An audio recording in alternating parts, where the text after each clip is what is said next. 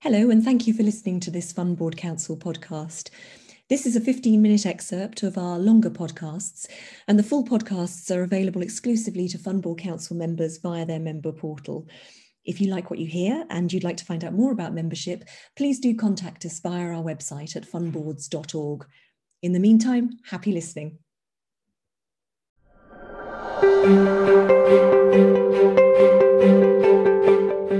Very warm welcome. Thank you very much indeed for joining us. I'm here with Shiv Taneja, FBC's CEO. And many of you will know, particularly if you're corporate members of FBC, that each year we conduct a detailed whole of market analysis of ACD boards across the industry in the UK, which we call the FBC database. And in the time that we're all going to be together for this meeting, we're going to share with you some of the findings of that analysis from 2023 and some key takeaways and themes that we hope will be interesting and insightful for all of you as you think about the composition of your own boards and some of the questions that come with that whole topic of structure and composition. So the plan for this meeting is that I'm going to kick off with a little bit of background to the analysis and explain sort of how we've brought it together. And then Shiv is going to talk you through a few slides that will set out some of the key findings from this year's research. And then we're going to put that data in some context of some of the key themes and discussions that we're having with many of you, with many of our corporate members as it relates to board composition. And as always, we're very keen to hear from all of you. So if you have any questions or comments as we go through the slides or the discussion, please do put them in the Q&A box below, and we'll do our best to answer as many of them or address as many of them as we can towards the end of the session. So let me just start with a little bit of background to the FBC database. I think we all know that whilst the FCA, the regulator, has been very clear on its expectations around certain aspects of board composition. For example, the number of INEDs, its expectations around seniority on these boards, the diversity that it would like to see. Beyond that, it has understandably left firms to think about the optimum size and composition of their own ACD boards. And that's clearly left a lot of firms with many ongoing things to think about. So not least the executive representation that they have on these boards, the skills, the experience, the functions that are represented across both executives and also the sort of skills and experience that INEDs bring. Also topics like the role of the SMF9 and increasingly the SMF1. That'll be something that will come up in our discussion today and in subsequent meetings that we're holding as FBC. And of course, this whole question of independence on fund boards, and we'll be exploring those and some others in our session today. I said earlier that the database is a whole of market analysis, and it really is that. It covers over 80 ACD boards in the UK, both internal and independent host ACDs. And that means around 500 independent and executive directors and chairs are covered in the analysis, over 200 of whom are independent. So we feel it's a really comprehensive data set from which to draw insights and perspectives that we hope will be helpful to all of you. More generally, this data is available. We use this data internally to help inform our discussions that we have with you, to help you think through the composition and makeup of your own ACD board. So if this is a topic that is close to your heart or something that you're having discussions around internally, please do get in touch with us, and we'd be delighted to see if we can bring some of that data to bear on those discussions. So that's the background. Let's get on with seeing what the data is telling us about ACD boards today. Shiv, let me hand over to you. Thank you, Catherine. Good afternoon. Thanks for having me on this meeting. So as Catherine said, we've covered the whole of market. But before we talk about the data or the database, I just want to spend a minute talking about the ACD board, or the authorized corporate director as it's officially known, and just how far it's come these past 4 or 5 years. And if you think about just what the people, the men and women who serve on these boards represent, almost £2 trillion of assets, of mutual fund assets. They're the governance guardians, as we sometimes call them. And just the sort of role that these boards had prior to 2019 and prior to the market study, and before the need for assessment of value, before the need for to have at least two independent directors, et cetera, et cetera.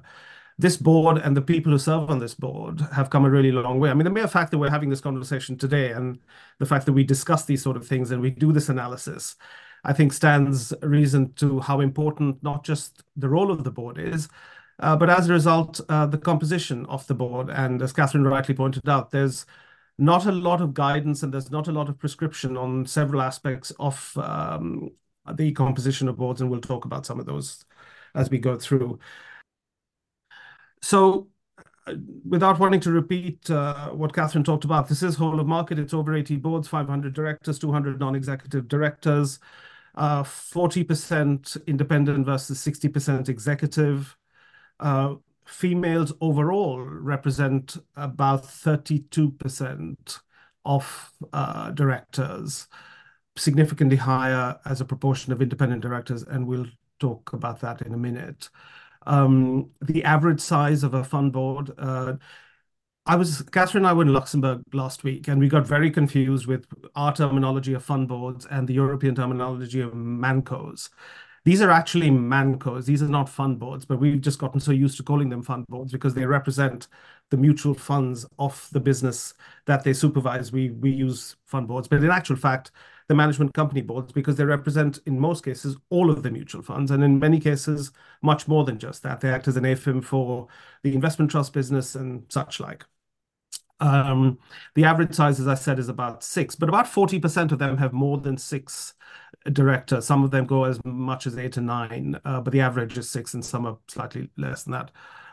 There aren't too many less than 4, I think, if memory serves. We talked about the male and female composition. Something we may want to pick up on, Catherine, when we do our themes discussion later on, is just this whole, why is it that such a large proportion of the independent directors, and this is not just for the UK, by the way, this is true of all of the jurisdictions that we look at. Why is it that such a large proportion of them are from the domicile of where the boards are? The UK has no restrictions. It has no residency requirements. You can pick directors from anywhere that you like, unlike in Ireland and Luxembourg, which actually do have some form of requirements. I think in Ireland, it's a case of you need to have at least 2 independent directors who are Irish-based. In Luxembourg, there are some other sorts of restrictions. In the UK, we have none, and yet there is this fantastic dominance of UK directors. We do have a small proportion of directors who are based in other jurisdictions.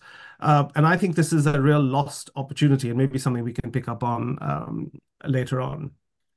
So one of the things that we spent quite a lot of time talking about, because the regulator has spent so much time thinking about this and talking about it, but not actually putting it in pen to paper, is just the role of the independent chair and how that's developed over these last 4 or 5 years. So there is no requirement for a board, a fund board in the UK to have an independent chair. But we know all too well that the regulator has been very keen to see more of the boards that have executive chairs move to independent chairs, and that's reflected in our data. So as of our latest data, 80% of those boards that have a chair, and that's an interesting conversation in and of itself because not all of them have a chair, are now non-exec, and that figure has grown in recent years and has grown quite substantially this past 12 months. Again, I think a point we should come back to, Catherine, to talk a little bit about, because it's not a case of non-exec is great and exec is bad. I think it's a much more nuanced discussion, and we should probably talk a little bit about that when we get a minute. There's a few other bits and pieces on this slide which sort of talk about the proportion of females versus males.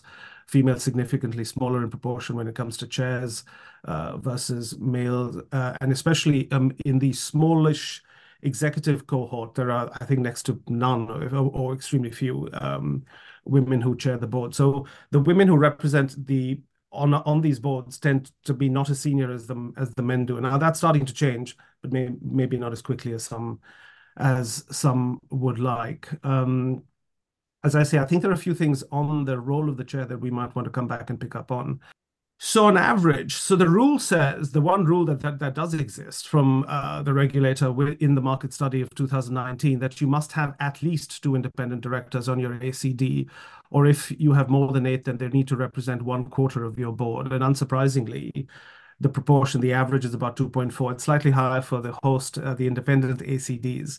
But in general, most boards have tended to stay close to that minimum requirement. Although there are examples of boards, and not just one or two, who have three, and in some cases they have four, and in some cases, I think just one or two, there is a majority non-exec presence on that board. But as I say, that tends to be a very small number. I think it's in amongst the independent director cohort that we've seen the biggest uplift between the genders. So prior to 2019, the proportion of females on non-executive females on fund boards was under 20%. I think it was about 18% in 2018, 2019. That figure has gone up to 40%. So in the last 5 years, it's doubled. But it's still not equal to the male counterpart. If you exclude the role of the chair, you then have 45% female versus 55% male. So that's sort of where we've seen quite a substantial growth in females versus males. But I suspect that comes to some extent as a counterbalance, and we'll talk a bit more about this again a little later on, to the fact that in the executive cohort, it tends to be very male dominated. So when you're trying to balance out the gender proportions on these boards, as many boards have done these past 3 or 4 years, they've tended to focus more, or it's been easier, seemingly, to recruit amongst the female cohort for your non-exec portion, whereas what's tended to happen is that transition amongst the executives has been slightly less strong, if that's the right way of describing it.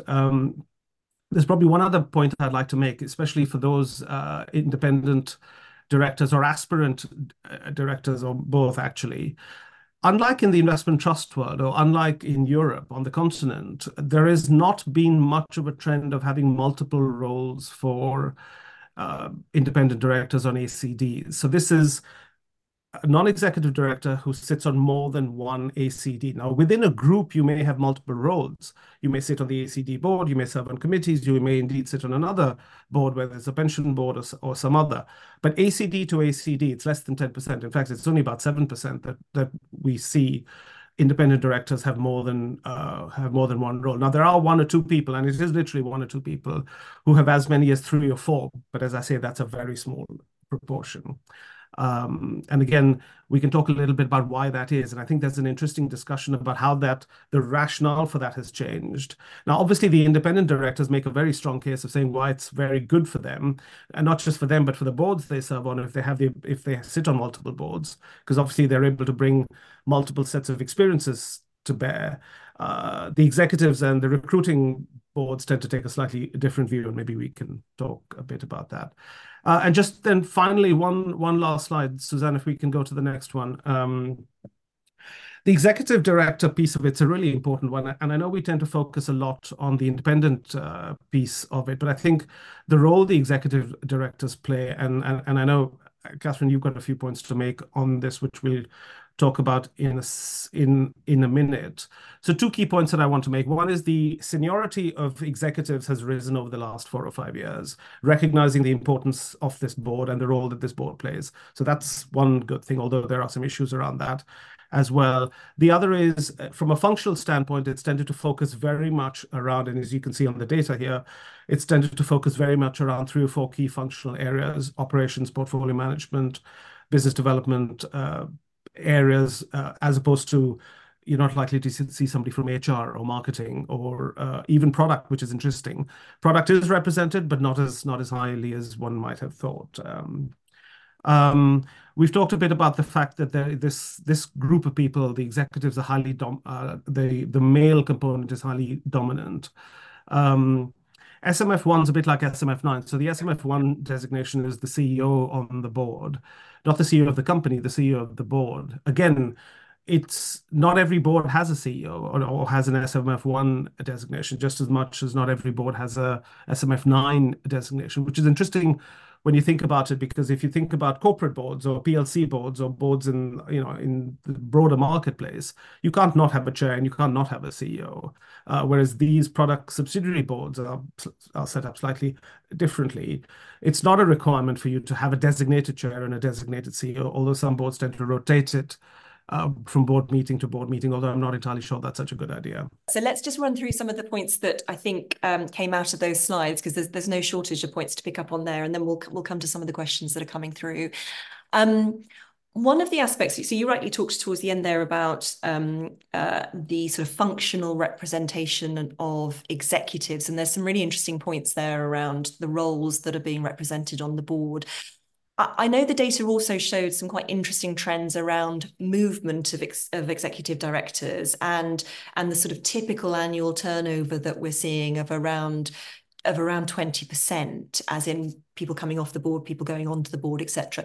Now that seemed at first glance to be a relatively high figure, and I wondered if you sort of felt so too, and if so, what reasons there might be for that kind of level of turnover.